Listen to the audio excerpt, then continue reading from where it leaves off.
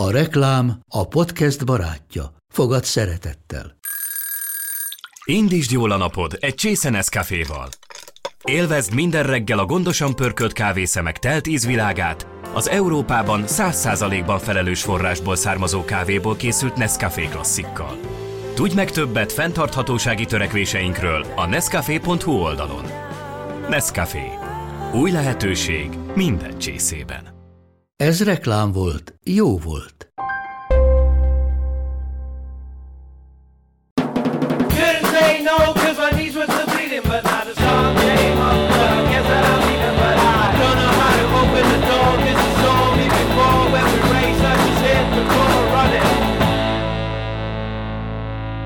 Sziasztok, ez itt a Stenk Podcast legújabb adása, a vendégem pedig Áron Andris, vagyis Api, a Lazarus zenekarból, igen. Vagyis régebben az Api and the Peace zenekarból. Szia, szervusz! Sziasztok! Fontos még így leszögezni, hogy lehet, hogy szókimondó és 18 pluszos lesz az adás. Aki esetleg...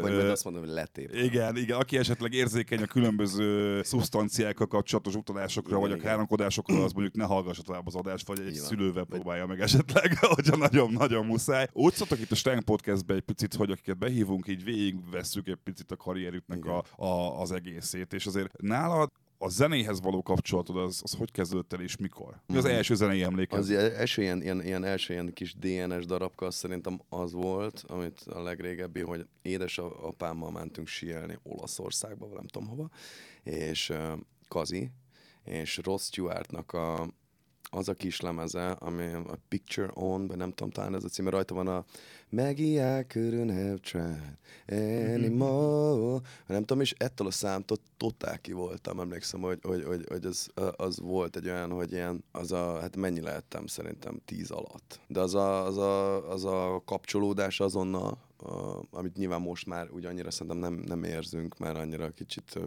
kiégetett már a zene, meg sokat hallgatja az ember felnőtt fejjel, de hogy akkor az a megmagyarázhatatlan érzés, hogy úristen, ez hogy én meg akarom fogni, de nem tudom megfogni, tehát hogy ilyen, az volt szerintem az első, aztán pedig később volt ez a zenekar, az volt a neve, hogy Up. Ebbe az újvári Ez az enyém, ez a nap. Ez az enyém. Emlékszem. Annak a klipje baromi jó volt. Szereti. Igen, abban a Papszabi is játszott.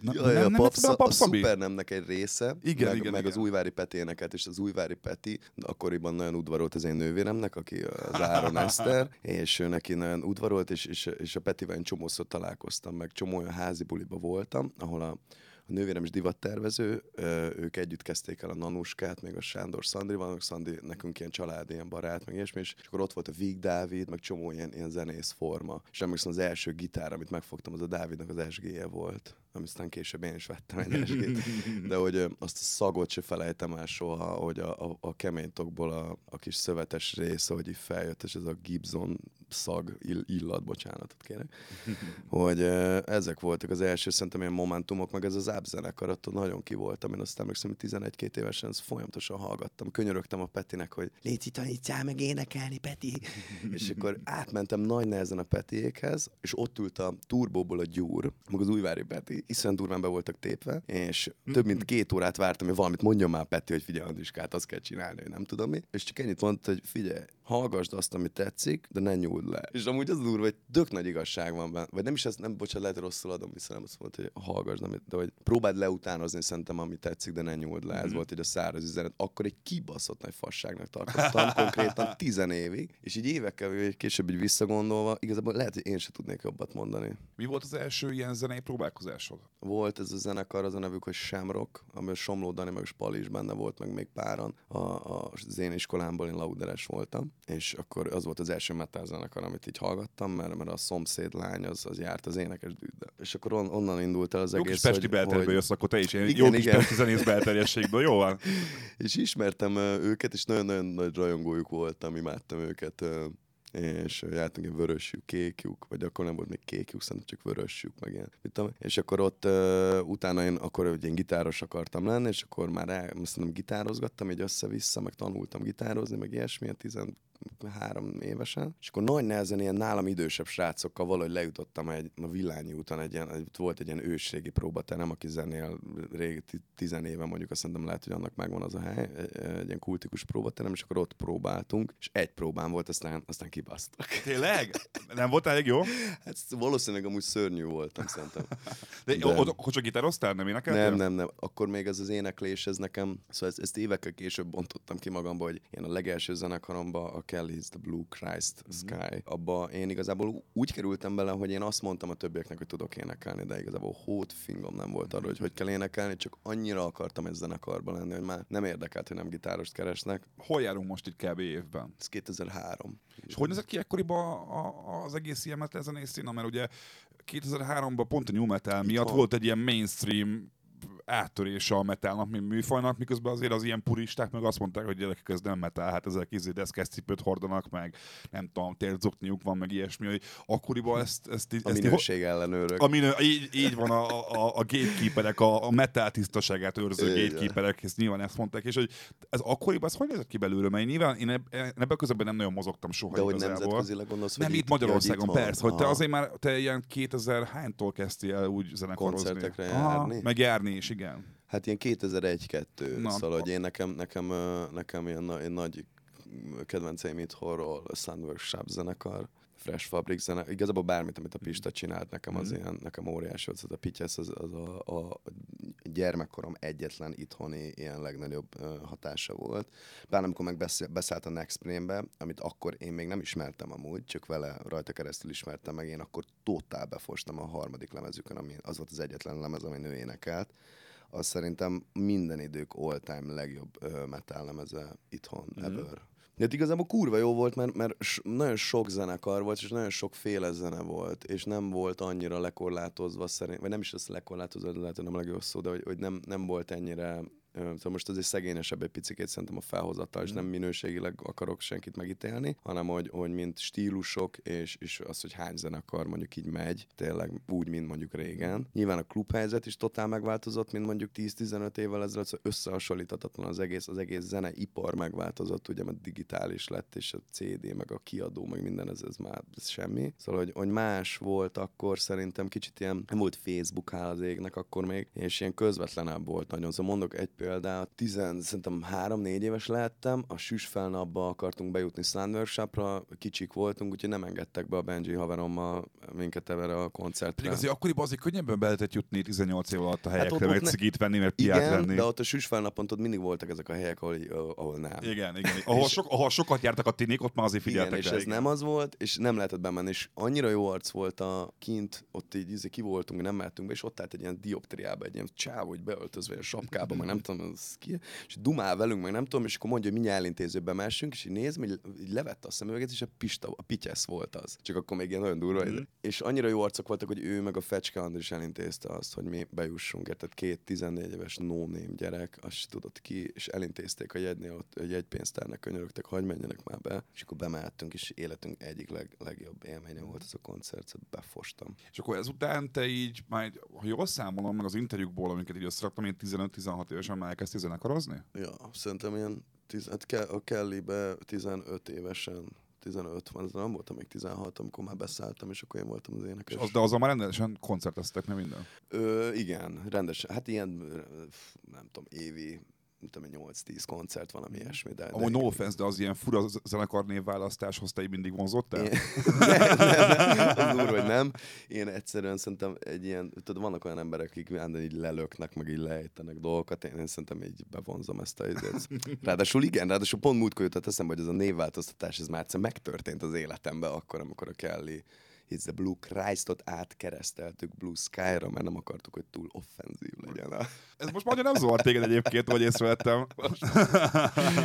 Hát igen, akkor gyerekek voltunk, szóval nem fogalmam nem volt, hogy mi történik igazából, csak szúzni akartam. Akkor is apinak hívtak téged? Igen. Apacs volt az eredeti, ezt egy lótól kaptam. Én azt olvastam, hogy a Apacsnak hívták a lovadat, és akkor arról kaptad te az api becenevet. Igen, arra jött át, és abból lett az api. Hát igen, hát még ez a becenév, ez se sikerült túl jól. Megmondom őszintén, ezért se vagyok annyira oda. Ahogy őszintén ezek olyan, amikor először találkoztam a neveddel valahol, azt hiszem, hogy épinek kell ejteni. Ja, figyelj, én ezen már totál túl vagyok. Most olyan verziók voltak, hogy iPie, API, PPI, én meg sem hallom az összeset. Az EP meg a EPI, az nekem már olyan, hogy oké, semmi gond. Jó mixol, hogy semmi. Hát amúgy meg Andris, szóval, hogy nem szoktam bemutatkozni API néven. Persze. Vagyok. És akkor már megóta azt el is, nem? Azt olvastam, hogy volt sajnos, igen. Képzeld el, hogy nekem az kimaradt, hogy a... Korn. Igen, ezt akartam mondani, hogy a mi gimis osztályunkban azt hiszem 5-ből 1 embernek rasztája volt akkoriban, az évfolyamban szerintem 10-ből, nem tudom, 6-nak volt rasztája. Mindenkinek. De tudod, nem plusz a kis bogyós fűzérek a nyakba, fa. Az nekem is volt, meg karpánc, csuklószorító. Ezek neked is megvoltak? Kínos, abszolút meg volt. Ez a rasta nekem az a Korn miatt jött, nyilván Monkey, fanatikus voltam, amikor nekem is kell rasta haj, amire megnőtt olyanra, hogy már jól nézett ki, már a faszom ki volt belőle, és le kellett vágnom, meg már nem volt hajam, húzta hátra. Ha visszamehetnék az időbe, felpofoznám magam, azt mondanám, kisfiam, ezt a rasta hajat megcsinálod, úgy szájba váglak, hogy... Egyébként érdekes, hogy igen, legtöbb rasta ismerősöm az így utólag meg kicsit megbánta a saját rastáját egyébként. Hát akkor ez egy ilyen jó valami volt, de hogy mi volt igazából, azt nem értem. Hogy kerültél bele a 2-4-be? 2-4-be? Most néztem vissza az SP-s felvételt, és... Igen, azt sosem mosom le magam. De figyelj, nem, az van, hogy egyrészt a Krisztiánt ismerem valamennyire, és egyébként szerintem ő is valószínűleg ugyanúgy röhög rajta, mint szerintem ahogy nem is, őnek fogalma nincs erről, hogy mekkora egy ilyen kultusz alakult ki amúgy körülötte. Amúgy a nővéremmel dolgozott csomót, és tudom, hogy egy nagyon tehetséges fotós, én megmondom őszintén, én azt se tudtam, hogy ő ki. Engem elhívott a Dani, Szújó Danit ismertem már akkor, és a Dani felhívott telefonon, figyelj, még iskolába jártam, tehát gimnazista voltam, felhívott telefonon, hogy figyelj, az van, hogy a Bravo diátadóra nem engednek be minket, mert már ki vagyunk tiltva mindenhonnan, el kéne jönnöd, vagy operatőr legyél, vagy beszélni kell, már nem tudom. És akkor a Danit olyan szinten nem engedték már be riporterként, szóval ő így elmaszkírozta magát ilyen sapkával, meg szemüveggel, és én voltam a riporter, engem beengedtek. Azt se tudtam, hogy ki kicsoda, hát ő rámutatott, hogy figyelj, ott hogy SP. Mondom, ez kicsit sós pista, mit csinálják vele, és akkor kérdezzél tőle valamit. Mit kérdezek tőle, milyen hatása volt rád, meg. És ezt azóta ez egy ilyen, én megmondom őszintén, én nekem annyira kellemetlen az a videó, hogy amióta kijött, én egyszer sem tudtam végignézni. Nem tudom, ez már 10 éve volt, full ki vagyok tőle. Olyan, mint egy rossz tetoválás a homlokomon, szóval bárhova megyek, vidékre, bármit csinálok, benzinkútnál, kurva jó volt SP-s videó, mekkora arcol, nem tudom, és ilyen, nekem meg egy kicsit ilyen... De nem is érdekelt soha téged, hogy mondjuk ezt a riporterként dolgozol, hogy riporter legyek. Figyelj, nézd meg, gondolj bele abba, hogy a Sebestyén Balázsból is mi lett azóta. Én nagyon szerettem mindig tehát nyilvánvalóan, aki azt mondja, hogy nem szeret szerepelni, és színpadon az valószínűleg hazudik. Én szerettem szerepelni mindig is, nagyon tetszett ez a riporter ügy, nagyon tetszett a videó dolog, szóval, hogy én ott, nekem nagyon tetszett a 2-4 is, mert akkor viccesnek találtam nagyon, amiket csináltak, így gyakorlatilag ilyen limit nélkül. És amikor onnantól kezdve, hogy volt ez a bravós, ami elég nagyot ment, akkor onnantól kezdve én így, amikor nem értek rá, vagy valaki kellett, akkor én így jöttem, de szerintem ez 3-4 alkalomnál több nem volt, szóval én nem hiszem, hogy el tudnám mondani, hogy én benne voltam abban a stábban, de ilyen ideiglenes gyökérnek beugrottam néha. Te úgy jól szépen végigdaráltál egy ilyen 6-7 évet ilyen underground, feltörekvő, feltörni próbáló, aztán nem sikerülő zenekarokkal az ilyen 2000-es évek végéig egyébként. Hát figyelj, a Kelly az igazából egy ilyen szerintem ilyen közép alattian, de azért valamennyire ilyen ismertebb zenekar volt. Subiék, Angamikék nagyon cukik voltak, mindig rengetegszer elvittek minket, támogattak minket, gyertek ide, Kultiplexes bulin előttük játszottunk, mit tudom, hogy ilyenek voltak, de hogy az egy picikét ilyen sikertelen ügy volt, mert nem nagyon lépett előrébb, de nem is tudott nagyon előrébb lépni, mert gyerekek voltunk, ezzel semmi para nincs. Pedig egy csomó azt mondják, hogy pont, hogy a minél fiatalabban kezd annál nyersebb, annál igen, de azért a csillag együttállás is kell ám, és ott nem volt azért meg az a tökéletes állás, hogy mindenki minden pozíción a lehető legjobb akart lenni, vagy nem tudom, szóval, hogy az nem az volt. De nagyon sosem fogom elfelejteni, nagyon sok nagyon gyönyörű kaland, meg nagyon jó start volt, meg hogy 6-7 évig nem történt velem semmi, aztán pedig kaptam egy telefont 19-20 évesen, és elhívtak énekelni a kedvenc zenekarodba. De azt soha nem fogom tudni visszaadni senkinek, hogy az milyen érzés volt. Amikor Anga Miki felhívott, akkor ő volt még a Nextbrain manager, és mondta, hogy figyelj, az van, és csak hogy értsd, hogy én mennyire rajta voltam a Nextbrainen. Azt mondta a telefonba, hogy figyelj, kilépett a Pista a Nextbrainből. Olyan fizikális rosszul lét jött rám, hogy egy világ dőlt össze benne, mondom. Hát azt mondja, ezért hívtak fel, hogy a rossz hírt közöljék veled? Ja, én nekem semmi, nem, és azt mondja, várj, és az van, hogy téged akarnak. És akkor itt tudod, még jött rád még egy ilyen lavorvíz jobb oldalra, micsoda? És akkor most fel fog hívni a Nagy Leventet téged egy 5 perc múlva, jó neked? Most mondom, persze.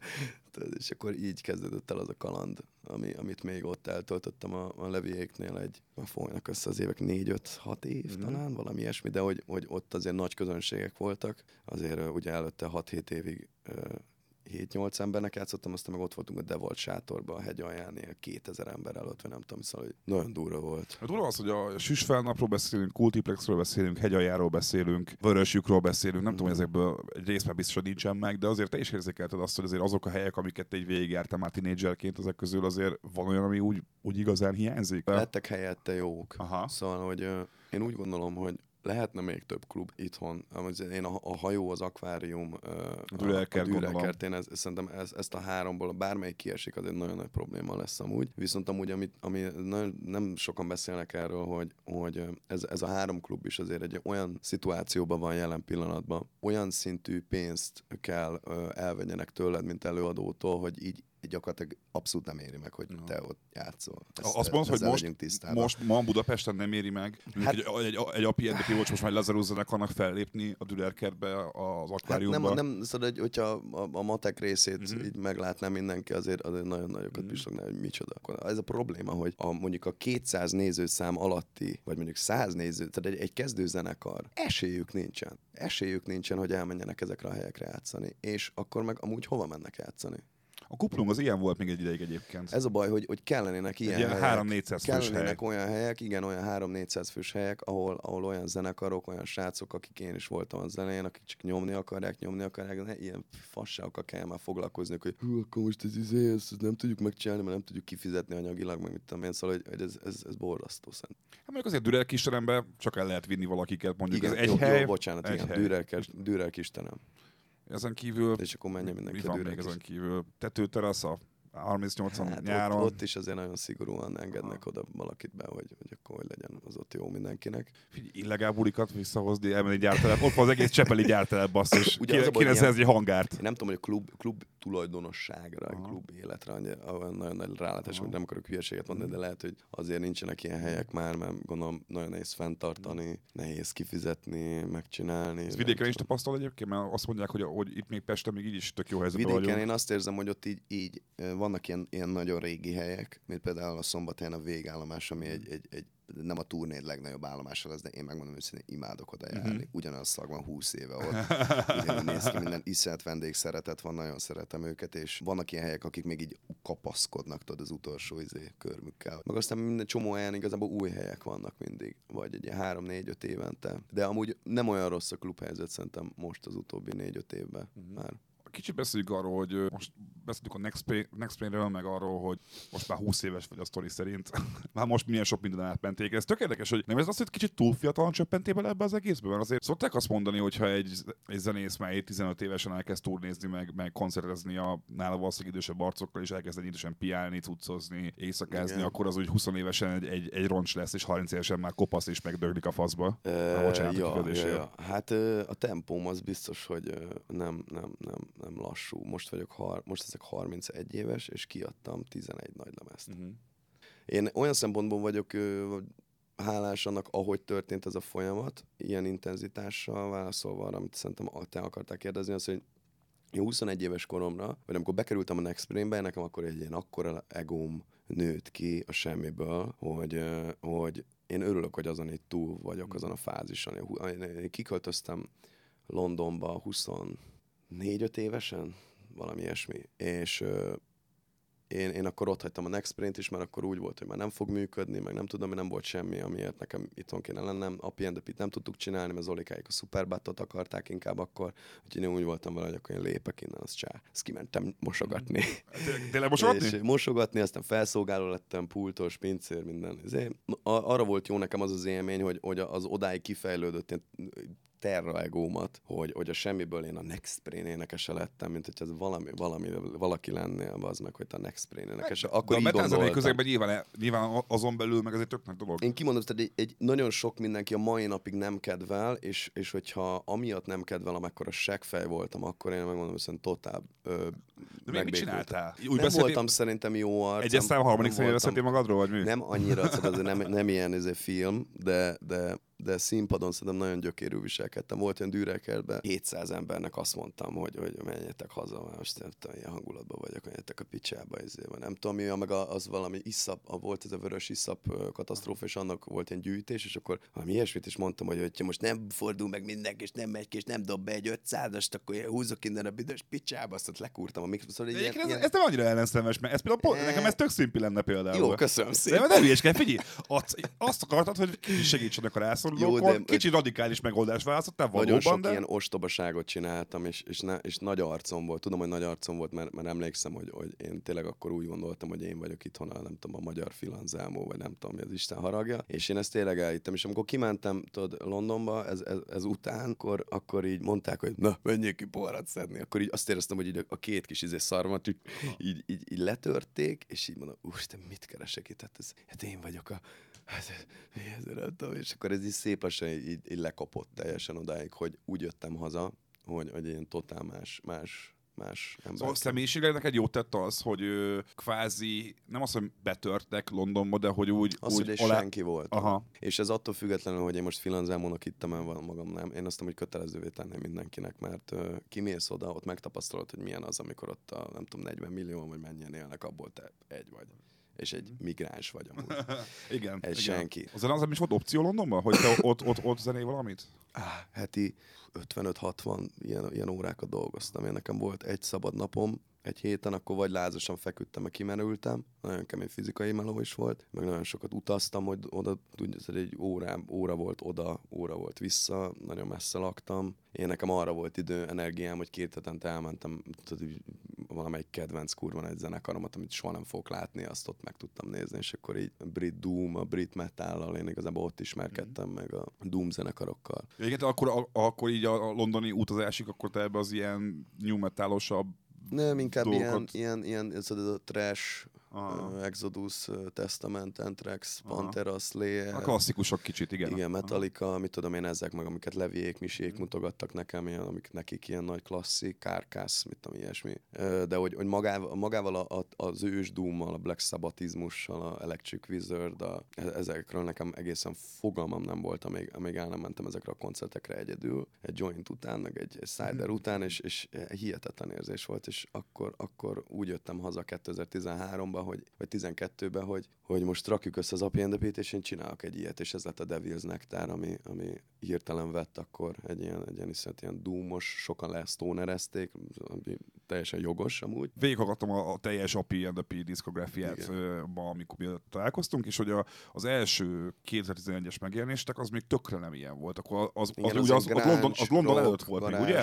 Igen. Grunge, de az is kicsit már súlyosabb volt azért, szóval nem mondanám azt, hogy volt ilyen kapizsgálás, de ott az még ilyen nagyon súlyos Pearl Jam-nek éltem meg én azokat a számokat egy picit. Fogalmunk nem volt, mit akarunk játszani, csak voltak ezek a témák, aztán összeraktuk. És akkor hazajöttél, és ez az egész ilyen dumos hatás, meg az, hogy ott letörték a szarvad, azt hozta ki belőle, hogy na jó, akkor most... Igen, és akkor jött ez a Devil's Nectar, és akkor arra azon felbuzdulva pedig egy éve később kiraktuk a második lemezünket, a Hellist, 14-ben jött ki. Az inkább egy ilyen trashesebb vonalba indult el így magától igazából, meg akkor éltem ezt a számomra a Stonert, a High on Fire, a Matt Pike, aki a legnagyobb gitáros számomra Iomi mellett. Nekem akkor jöttek be ezek a hangulatok, a Sleep, és akkor próbáltam elvinni azt a lemezt egy olyan irányba. Még te is azt mondod, hogy a Stoner, a Doom, a Sludge, nem tudom, hogy ezek miért mosodnak ennyire össze. Nekem például, aki azért nálad 100-szor kocább hallgatója vagyok ennek a műfajnak. Nekem is tök nehéz sokszor megmondani egyértelműen mondjuk, hogy melyik hogy van. Én szóval igazából annyi, hogy én ilyen borzasztóan ilyen ortodox metalista vagyok, és hogyha nekem, szóval hogy valószínűleg 10-ből 8 ember, hogyha nekem most azt mondja, hogy valaki mutat egy stoner, hogy szerintem mi a stoner zene, szerintem mi a sludge, szerintem mi a doom, valószínűleg, hogy újabb zenekarokat fog mutatni, mint amit én elkezdtem hallgatni. És emiatt én azokat nem értem annyira, és nekem nem az a stoner, szóval, hogy teljesen más. Nekem a sludge, az a crowbar. Nekem a crowbar nekem a stoner a Chaos. Például. Na, neked a stoner a Chaos. Nekem a Chaos az ilyen desert rock valami. Igen, ez is igaz egyébként. Nekem a stoner az High on Fire, az a Weed Eater, az a Vino,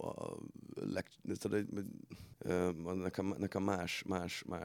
De figyelj, ezek meg, amúgy megmondom, hogy ezeket mindig ilyen órákig lehet itt cincágatni, és tök jó, de amúgy semmi értelme nincsen, mert meg egyébként meg azt mondom, hogy nálam sokkal szakértőbb embereknek, hogy azért most így elolvastam a kritikáik, amiket írtak a zenédről, és ott például ezeket is szépen egybe rakják, hogy van ilyen is, van olyan is, meg igen, ez is, és akkor le van tudva az egész.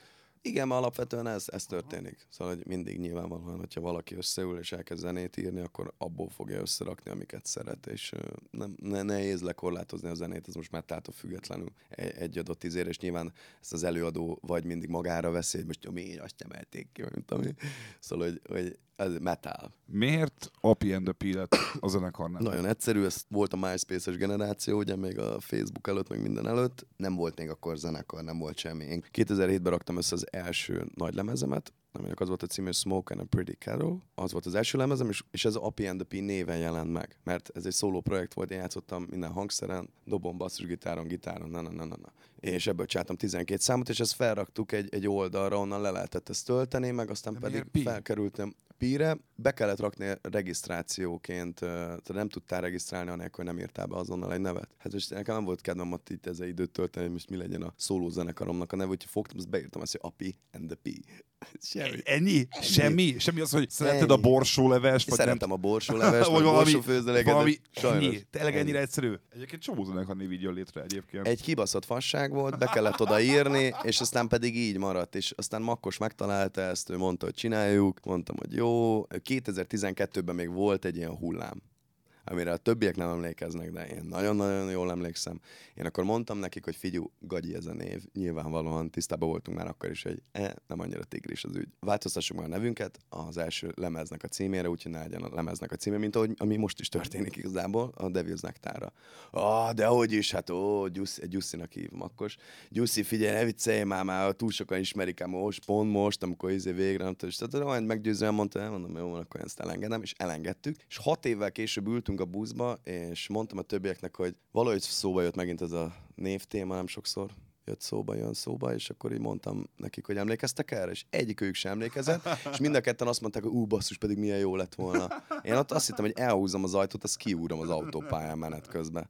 Kezdően nekem egy ismerősöm azt mondta, a hallgatók, ha esetleg nem tudnák, az Appy and the Pea zenekar nemrég Lazarusra változtatta a nevét, amin valakik jól fogadtak, valakik nem fogadtak jól. Én azt mondtam erre, hogy miért csak most jött el ennek az ideje. Én azon a párton vagyok, hogy ez egy tök érthető húzás. Viszont ismerősöm azt mondta, hogy szerintem azért volt jó az a név, mert ez így kiemelte a zenekart a kicsit azonos nevű vonalból, hogy a Lazarus, az picit olyasmi, pláne ezzel a V betűs, U betűvel. Ja, vagy most a Lazarusra gondolsz? Igen. Az Appy and the Pea. Az Appy az Appy and the Pea, az egy olyan fura zenekarnév volt a metálos vonalhoz képest, hogy nem tudom, egy ilyen Next Frame, vagy Insane, vagy ilyen nevekhez képest, ez úgy kilógott. Vagy nem tudom, egy Watch My Dying. Igen, de viszont, hogyha visszatekeretem a kazettát egy picikét, aztán most mindenki ezt fújja. Viszont azért ne felejtsük el, hogy akkor régebben meg mindenki azt fújta, hogy mi úgy lehet, hogy komolytalan neve, meg nem persze, tudom. Miért ez a neve, meg nem tudom. De akkor most melyik a baj? Nem, ezt csak mondom, hogy én szerintem tök érthető volt ez a döntés a Triestekről. Egyértelműen ez egy olyan döntés volt, tök röviden lezárva ezt a vonalat, és akkor mindenkinek válaszolok erre, hogy ez azért 3 emberről szól, az az álmunk, amióta elkezdtük 11 éve ezt a zenekart, mi így 3-an, semmi meghódíthatatlan, csak annyi, hogy aktívan turnézhassunk külföldön. Imádunk itthon játszani, de nagyon szeretnénk kint kifele, mert nagyon szívesen játszom Hamburgban 5 embernek, érted, csak menjünk. Ez tök egyértelmű volt, hogy ez volt a cél. Ez jobb, hogyha ezt fogja fel mindenki, hogy azzal, hogy Appy and the Pea ebből a atomszűk zsánárban, ami meg a metálon belül is nem, hogy esélyed nincsen, hanem ki se nyílik az ajtó. Most nem azt várjuk, hogy most akkor megyünk a Gojirával, meg nem tudom mi, hanem csak annyi, hogy megvan a lehetőség. És amúgy sokkal közelebb áll hozzánk ez a név, mert ez úgy passzol az egészhez tényleg. Másrészt meg az, hogy 2020. szeptemberében, amikor kijön a Lazarus lemez, vagy hát most már nem lesz címe, ugye, de hogy ez a lemez, akkor fogja igazán mindenki megérteni, mert ez egy totál másik kanyar. Találkoztatok olyan szituációval, ahol külföldi próbálkozásoknál falakba ütköztetek azért, mert ez a zenekarnak a neve? Olyan falakba ütköztünk, hogy ilyen láthatatlan falak, szóval hogy az volt mindig, hogy ott voltunk a Eurosonicon, a Grand Theaterben, legjobb időpontban, tehát egy ilyen alapból hogy jött ez létre, tehát egy kurva nagy dolog. Tallinn Music Week, szananananana, rengeteget, tehát egy csomó olyan szituáció volt, hogy nem azt mondom, hogy 100%-nak kellett volna lecsapódni a pecsétnek, hogy nyertetek, de hogy mindig az volt, hogy bármilyen kiadónál Bali Dávid nagyon sokat segít, nekünk segített, bármilyen kiadónál, menedzsmentnél, bárminél próbálkoztunk, mindig az volt, hogy így nincs reakció.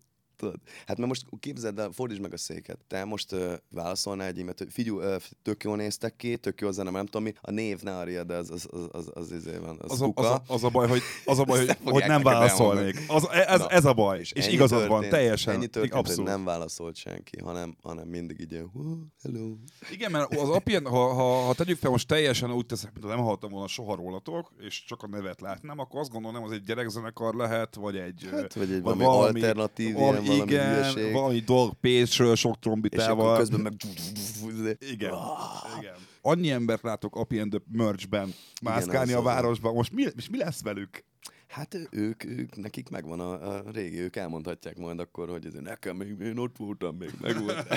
Nem tudom, tartsák meg. Vagy dobják ki nyugodtan, nem tudom. Hát lesznek új pólók, szóval csak egy felirat változik, meg ugyanaz az ember rajzolja őket, ugyanaz semmi nem változik az ég adta a világon, ez inkább a felénk szól ez a váltás. És a reakciók amúgy ilyen viszonylag tök jók voltak. Én letöröltem magam, mint ahogy mondtam már neked Facebookról, úgyhogy én engem alapvetően a kommentelést egy ilyen beteg dolognak tartom már, ezt nem tartom túl egészségesnek, akkor valaki kommentel, de hogy hát az első 100 kommentet végigolvastam, megmondom őszintén, szóval hogy voltak csúnyák, voltak szépek, inkább a csúnyák érkeztek az első 100 helyezett, az inkább ilyen agresszív izé volt. Nyilván itt ilyenkor úgy érzi az ember, hogy valamit elvettél tőlük, valami megváltozik, az ember nehezen viseli a változást, semmi gond nincsen ezzel. Fél év múlva, egy év múlva senki nem fog erről beszélni, szerintem is nem lesz téma. Igen, hát ilyen technikai problémái, technikai kérdéseink, meg ilyen kis fejvakargatás, az rengeteg volt. Spotify-on még nem így vagytok fent. Spotify-on igen, azt direkt úgy hagytuk, mert igazából nem nagyon van értelme jelen pillanatban, amíg meg nem jelenik a lemez. Az már az új néven lesz, és megpróbáljuk majd átcsatolni oda az előző lemezeket, de annak most egyről nincsen értelme. Amit lehetett, azt átírtuk. Igazából, megmondom őszintén, én ilyen totál boldog vagyok ezzel, tudod, hogy így végre van a Trillion, az nem olyan rossz név. Az egy tök jó, az egy nagyon jó zenekar név. Az rákereshetetlen. Az a probléma. Ez más kérdés, igen, de ettől még... Van a Trillion, a saját nevem, hát nem szabadulok, Epi, igen, jó, az igen, nagy nyelés, de viszont most már akkor Lazarus. Miért pont Lazarus lett? Én mindig azt csinálom amúgy minden egyes lemeznél, hogy gyűjtögetek inspirációkat, amikor olvasok valamit, vagy filmet nézek, vagy látok valamit, és látok valami olyasmit, ami nagyon tetszik. És mindegyik lemeznél így volt, hogy a Devil's Nectar legvégén, már 3 hónappal a felvétel előtt megvolt a fejemben az, hogy Hellish. Okay. Hellish előtt fél évvel már megvolt, hogy Hex. És a Hexet pont, amikor befejeztük, még nem volt kiadva, akkor valahol, nem tudom már hol... de először David Bobbynak a Black Star lemezén találkoztam ezzel a száma, ott van a Lazarus, és utána pedig így konstans, így kísértett így ez a sztori, állandóan megláttam mindenhol, és mondom, basz meg, mondom, ennek kell, hogy legyen a címe. És akkor nem volt foglalt? Hát de mindenképpen az előző névválasztásaim, vagy lemezcímválasztásaimból mindenképp egy foglalt darab, ebbe egyetértek. De nem annyira érdekelt, és utána olvastam, akkor a különböző kultúrákban hogyan reprezentál ez a szó, vagy ez a név, és nagyon tetszett. És az a durva, hogy akkor még ugye, amikor ezt kitaláltam, ezt a Lazarust 2017 elején, akkor még hát sehol nem voltunk ebben, senki nem számított erre a névváltásra, és közben meg ugye az újjászületést is, meg nagyon sok minden ilyen, szóval annyira tökéletes szerintem, hogy ez lett az új név, hogy csak nagyon sok mindenki nem tudja, mert nyilván nem olvas utána, hogy ez pontosan mi. Van az a Lazarus effektus, vagy nem tudom pontosan, hogy én is találkozom. Hát a sztár az része, az a visszahalálból. Igen. Új Képzeld, hogy én videójátékokban találkoztam a Lazarus kifejezéssel, mert a Mass Effect videójátékban volt azt hiszem az, hogy a főhőst a Lazarus Projecten keresztül élesztették újra. Igen. Volt egy ilyen nagyon gyenge film is, ez a Lazarus valami, nem tudom. Ja, hát ilyenek vannak, de szerintem pont ettől ez így passzol ennek. És amúgy meg a másik az, hogy olyan szinten ez egy ilyen nagyon nagyon hideg lemez, most pont miatt lejöttem ide hozzád, most voltunk lent Fishing on Orphan.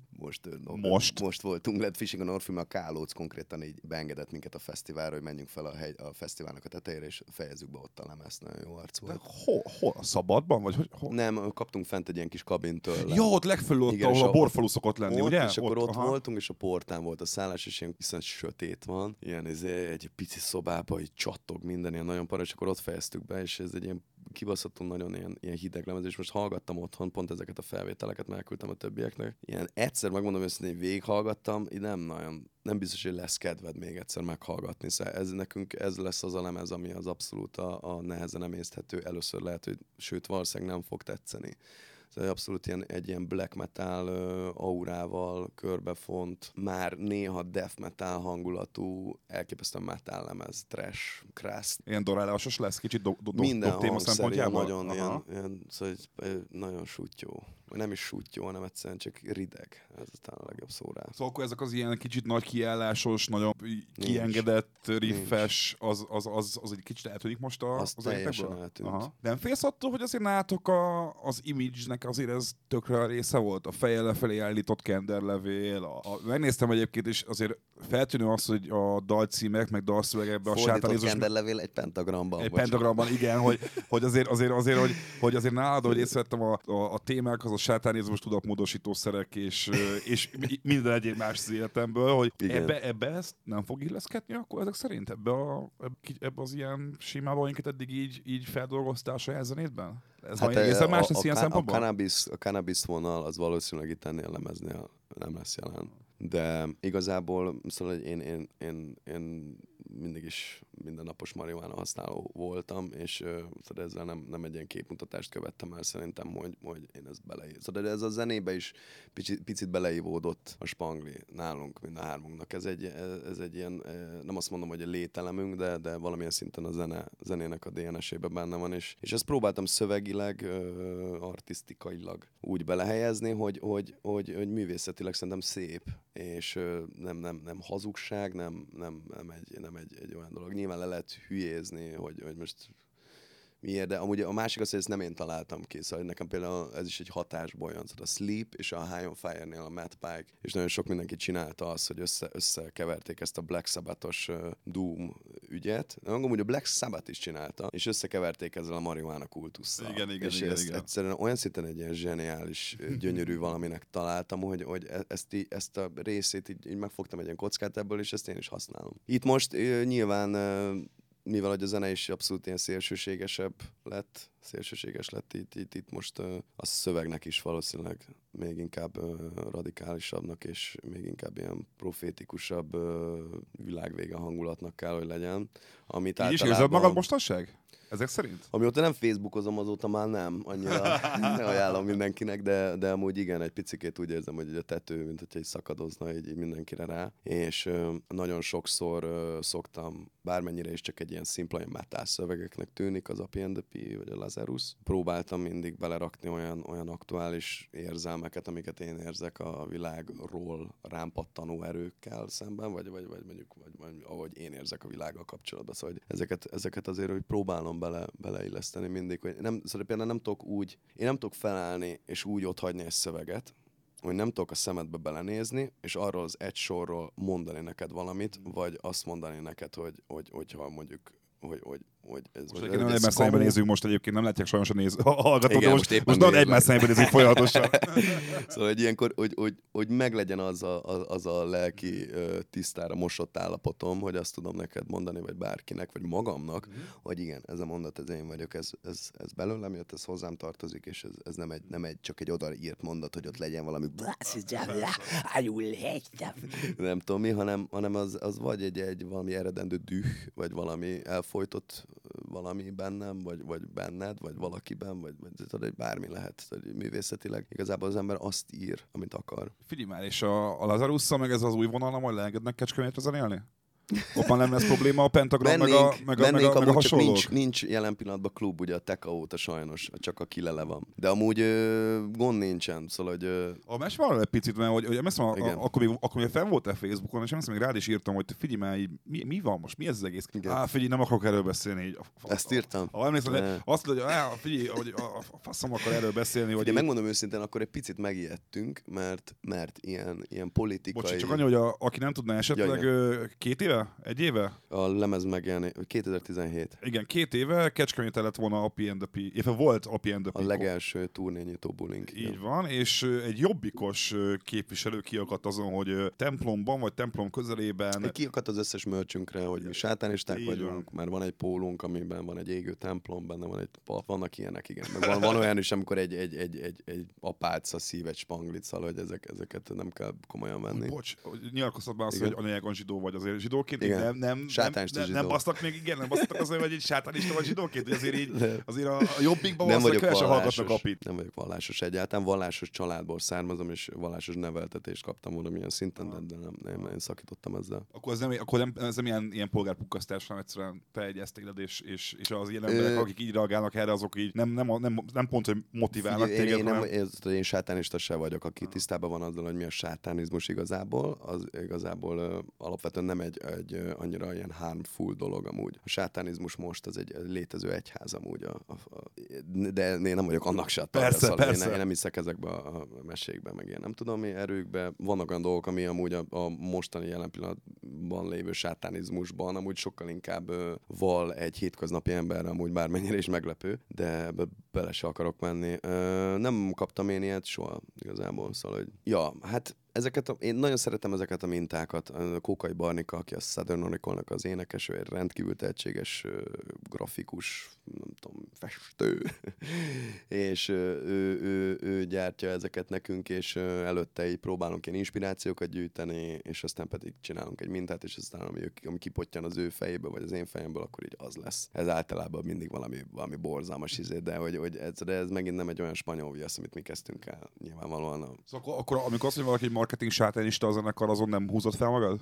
Nem, mert mi az, hogy marketing sátánista? Nem tudom, én már láttam ezt a zenekaratokkal kapcsolatban leírva az interneten, igen. És hogy ezért loptam fel. Van az, hogy van a magyar heavy metal rendőrség, aki így időnként így félreállít a magyar heavy metalre, úgy tényleg.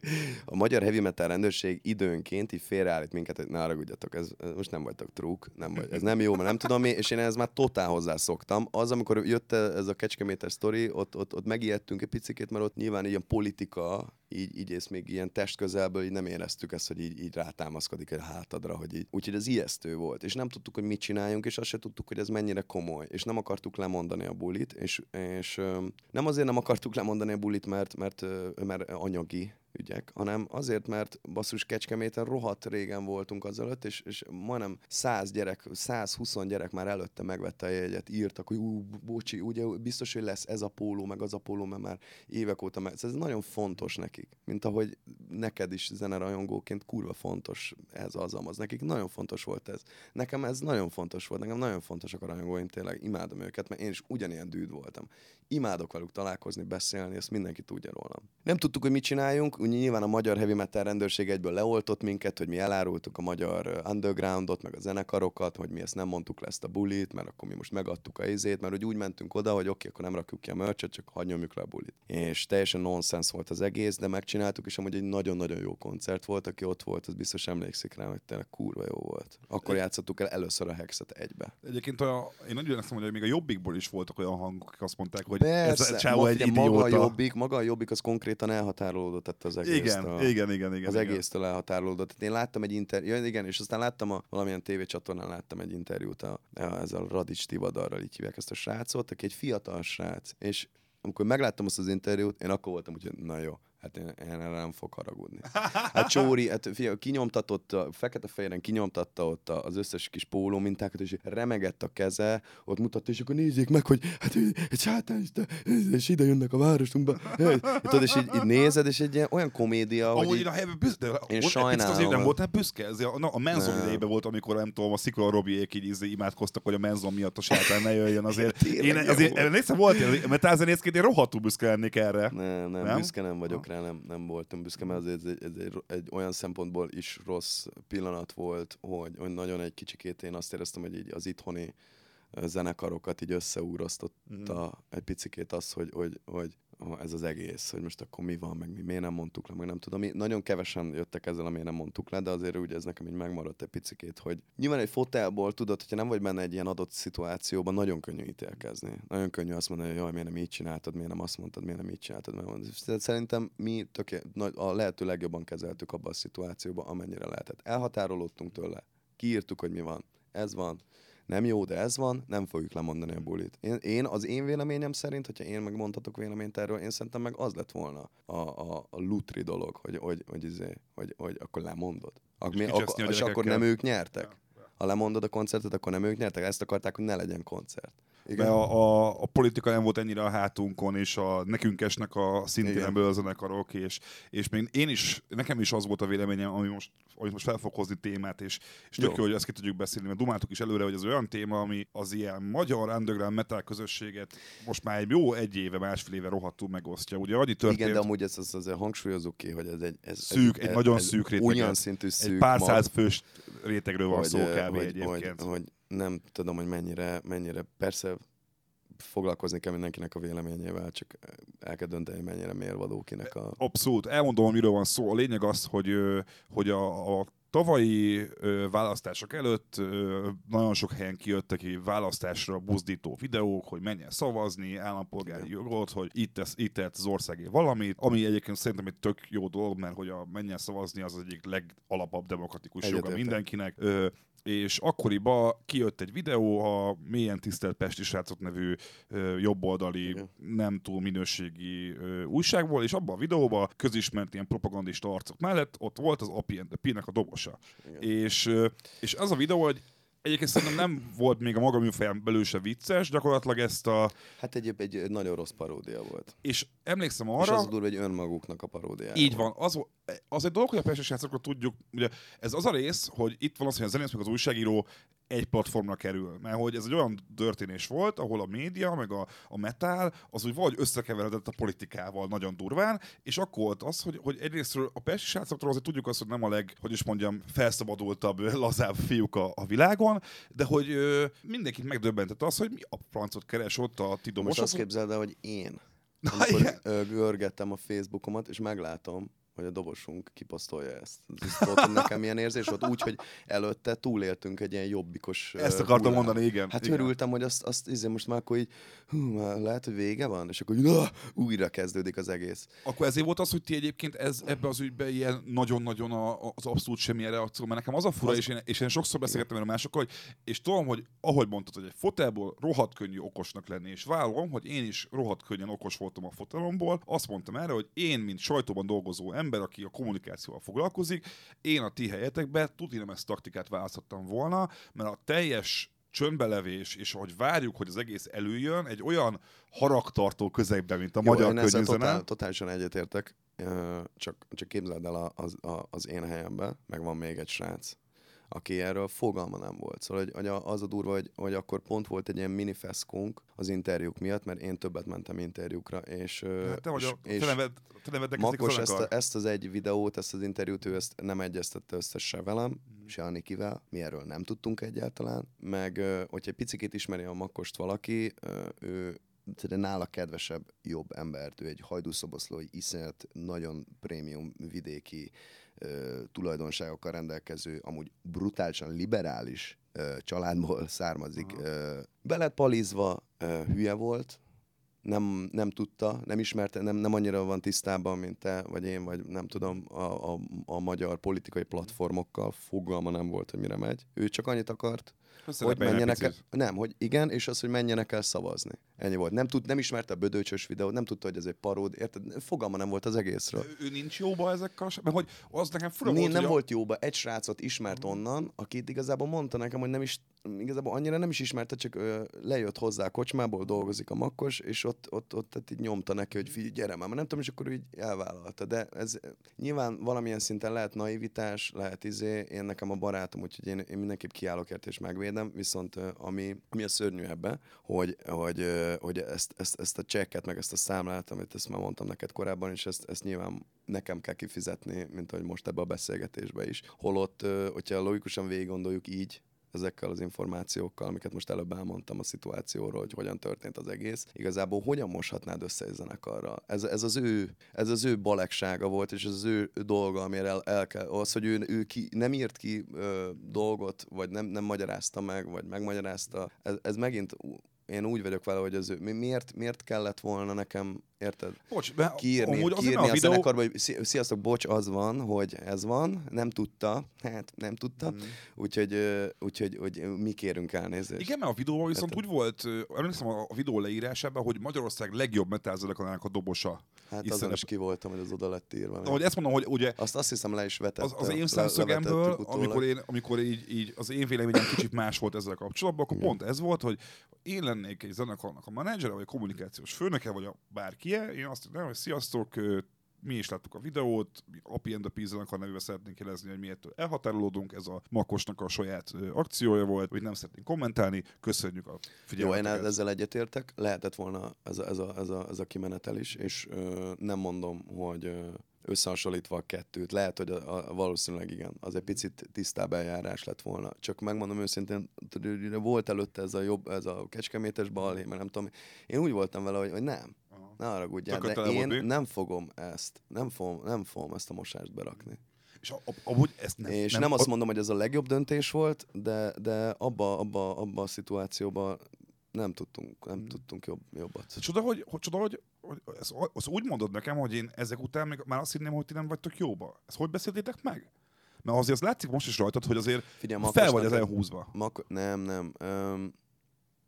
Nem, csak nem vagyok felhúzva igazából, csak annyi, hogy ilyenkor is, amikor mondod ezt, hogy lehetett volna ez, akkor ilyenkor nyilván elgondolkozik az agyam, hogy igen, lehetett volna, és akkor egy picit nem, én a Makkossal nem mondom, hogy ott igen, volt egy ilyen 1-2 hetes ilyen mosolyszünetünk, ezt ő is érezte, de alapvetően ő tényleg nagyon-nagyon jó ember, és nagyon-nagyon szeretem, és ez egy nagyon csúnya buta baki volt, ezt ő is tudja, neki ez egy óriási nagy trauma volt. Azért képzeld el azt, amikor rájössz arra, hogy Jézusom, mit csináltam. Ő akkor fogta fel, hát addig ő nem is vágta. Hát képzeld el, neki olyan, szóval lelkileg olyan szinten szarú volt hónapokig. Amúgy a mai napig, hogyha valaki felhozza a témát, így látom rajta, hogy így rosszul lesz, mert mit mondjon, érted? Te mit mondanál? Nem tudsz mit mondani. Hülye voltam, és akkor azzal megint hülyén érzed magad. Szóval, és én emiatt én vele vagyok, mert tudom, hogy ez neki nagyon megbánta, nem tud mit csinálni, nem tudja kijavítani. Persze. Sajnáljuk, de hogy emiatt tudod, így mi kapjuk ezt sűrűn a heavy metal rendőrségtől, hogy mi fideszesek vagyunk, meg Orbán ilyeneket is láttam, hogy Orbán fizet minket, meg mit tudom én, szóval ilyen gyerekes hülyeségekkel nem nagyon tudok foglalkozni. Értem, hogy ez innen jön, de azért álljunk már meg egy picikét.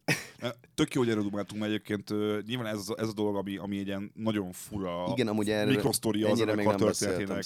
És amúgy tök jó, hogy erről beszéltünk, mert egyébként én sem akartam ezt tovább rágni, és tudom azt, hogy én is ott vagyok azokban a fórumokban, ahol erről beszélnek állandóan. Én is látom, én is nyilvánultam meg ebbe a témába egyébként. Lehet, hogy pont úgy, ami nem volt szimpatikus egyébként, de mondjuk nyilvánvalóan ebbe a kontextusban, hogy te ezt elmondtad egyébként, az a baj tudod, durva, hogy újságíró etikailag így átkúrni valakit, ez nem szép dolog. Hogyha hát, tényleg így, már pedig valószínűleg úgy van, hogy mondod. És utána érted, meg még próbálkoztunk azzal, hogy vegyék le, meg nem tudom. És nem voltak hajlandóak? Szóval, hogy ja. Ez egy egyik kibaszott elbaszás volt. Egyik csáv azóta a Balettintézetnek az elnöke, vagy a operettnek, vagy nem tudom minek, a Páti Bence azóta egy fontos... Én nem vágom. Nem is vágod ezeket. Fogalmam nincs, nem is akarom tudni. Persze. Sajnálom Makkost, hogy ezt benézte, és mondom, az a legironikusabb, hogy tényleg atom left side. Szóval, hogy ez a legnagyobb irónia az egész. Hogy balosok vagytok? Hát abszolút, hát Makkos, mondom, tudod. Ő Makkos is? Persze, abszolút.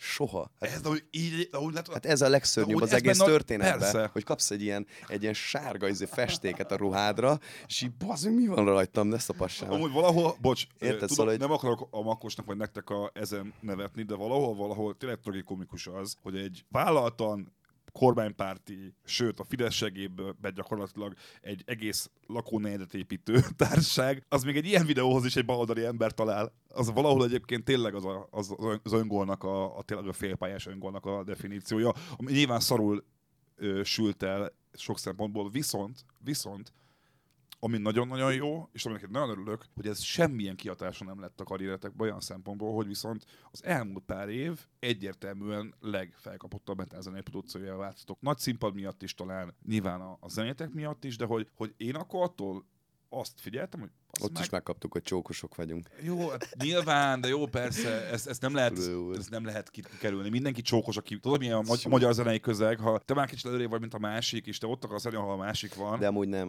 amúgy megvédem a magyar zenei közeget, meg főleg a zenekaros magyar, olyan hihetetlen szeretet és összetartás van most, hogy persze van az 1-2-3-4 ember, akik ugyanúgy 10 éve nyomják ugyanazt a műsort, de ettől függetlenül amúgy annyira szereti, meg támogatja minket, és amúgy pont a nagy színpad is ennek a tökéletes példája volt, hogy ott ugye mindenki ezt kérdezte utánunk az összes interjúban, hogy miután nyertünk, hogy na és mit gondoltatok, mivel győztétek meg a nézőket? Mondom, miről beszélsz? Milyen nézőket győztünk meg? Tudod, mi történt? Számtanilag, matematikailag elővegyem a számológépet. Tehát annyi történt, hogy gyakorlatilag A-tól Z-ig az összes zenekar posztolta, hogy figyú, basszus, ők most... Mint az AVS-nél az Eurovízión. Ugyanaz történt, mint az AVS-éknél, ugyanaz történt nálunk, összefogott mindenki, ez kéne itthon is. És összefogott mindenki, és emiatt nyertünk. Nem azért, mert az a 50 ember, aki nézte azt a műsort, mert oda kattintott véletlenül. Amúgy ez tökéletes, hogy így mondod, mert én az van nekem a nagy színpaddal most már nagyon-nagyon komoly etikai és más szakmai aggályaim vannak. Annak örültem, hogy ti nyertétek, de egyébként azt hiszem a ti mezőnyötökben gyakorlatilag más nem is tartottam alkalmasnak arra, hogy megnyerje egyébként, mert nem tudom, kik voltak még arcotok kívül, de azt hiszem egy-két zenekaron kívül megdöbbentem, hogy RTL-es tehetségkutatós arcokat raknak be. Volt egy-két meglepő. De hogy te, ahogy láttam egy-két videóból, meg ahogy hallottam egy-két embertől, te azért elég feltűnően jelezted, hogy te azért nem vagy elájulva ettől az egész rendezvénytől, és most is úgy hallom a hangodon, hogy az itt nem esti attól hanyat, hogy MVM szponzorált Telekom logós eseményen egy rakás, nem tudom, volt fesztiválos szervező előtt. Igen, mert picit ilyen gicsesnek éltük aztán ott meg, szóval, hogy el volt próbálva az is, hogy most bejöttél az ajtón, meg akkor melyik kezeddel fogod meg a kincset, szóval olyan szinten ilyen nulla spontanitás volt, hogy így három kitetovált gyerek, tehát csak így zúzni akarunk, most mi történik itt most pontosan, és akkor hirtelen egy ilyen valóságsóba, hogy belecseppensz, és akkor kellett csinálni egy ilyen videót rólunk, hogy bemutatkozó videó, és akkor mit csináljunk, menjünk egy Kecskét fejni. Elmentünk Kecskét fejni, utána pedig béreltünk egy hajókát a Népligetnél ott a jégpályán, és akkor ott így evezgéltünk. Szóval ez volt a bemutatkozó videónk, szóval most mit csináljunk. Úgyhogy egy picit ilyen, igen, ellenségesek voltunk, kicsit faszfejek voltunk, amúgy megmondom őszintén, mert közben meg mindenki nagyon kedves volt velünk, és a végére a tévéstáb, meg mindenkivel igazából nagyon jóba lettünk, és nekem az volt jó érzés, hogy egy picikét ők megváltoztak így miattunk. És ez szerintem egy tök jó dolog volt. Meg az, hogy egy ilyen zenét játszó zenekar így nyer, bármilyen ilyen pop közül, szerintem ez kurva jó. Ez kurva jó, és... Aztán Szigeten fellépni nagy színpadon.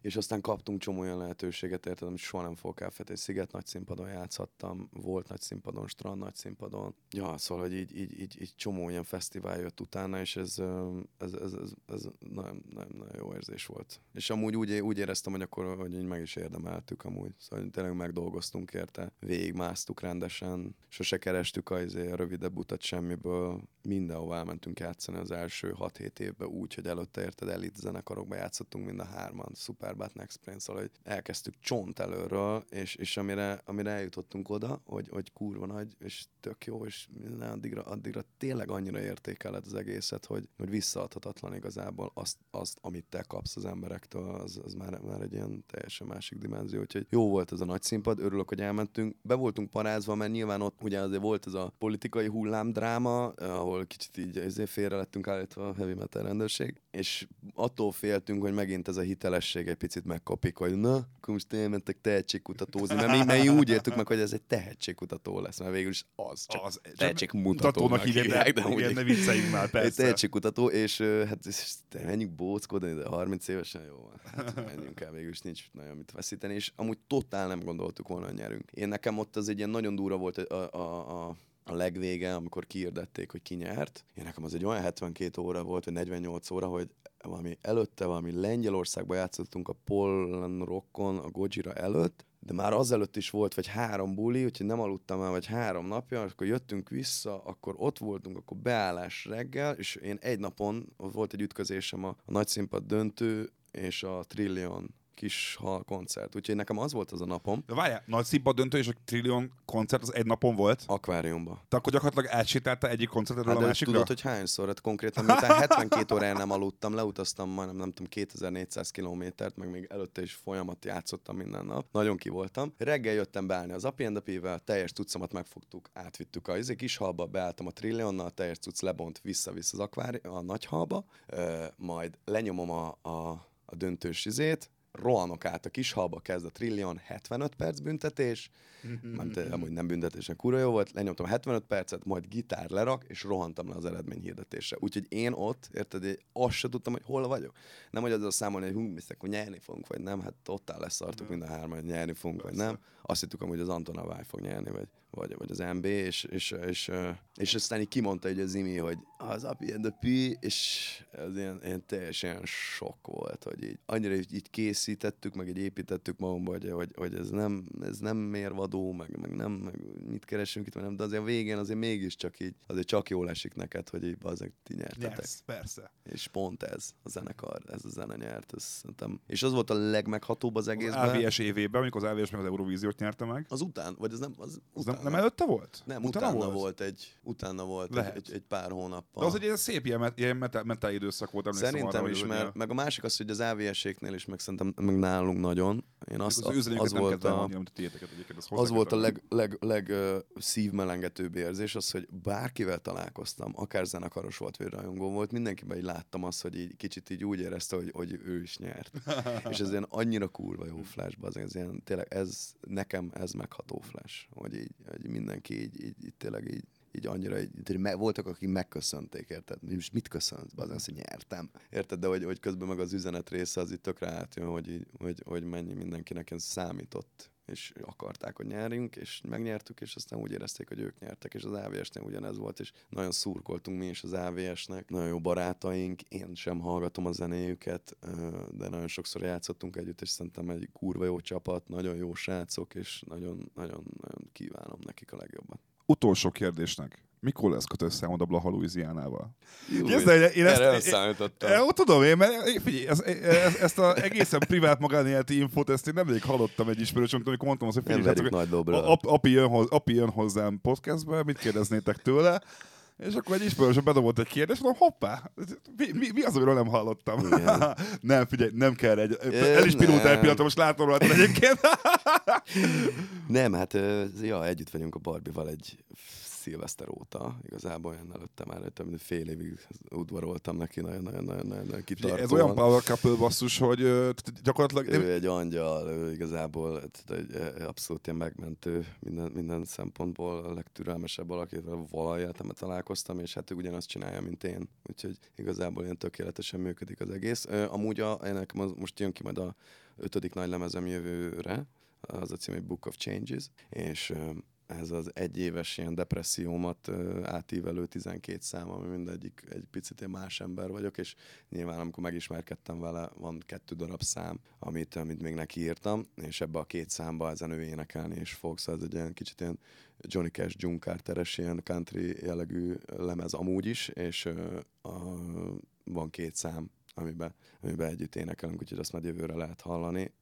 De az, hogy én Blaha Louisianában, amikor megyek énekelni, azt nem tudom, nem bajom lenne vele, de nem, ilyenekről még nem beszéltünk. Nagyon szépen köszi, Api, hogy itt voltál, illetve Andris. Áll Andris most már Lazarus zenekarnak a frontembere volt a vendégünk. Igen, nagyon köszi, és... Ne utáljatok, szeressetek mindenkit. És igen, és szeressetek mindenkit, és hallgassatok a Stenk Podcast-et, és hogyha tetszett nektek az adás, akkor adjatok rá 5 csillagot iTunes-on, hogy még több ilyen király és őszinte beszélgetést tudjunk csinálni. Köszi, hogy hallgattatok, köszi Andris neked is, sziasztok! Köszönöm szépen nagyon. A műsor a Béton partnere.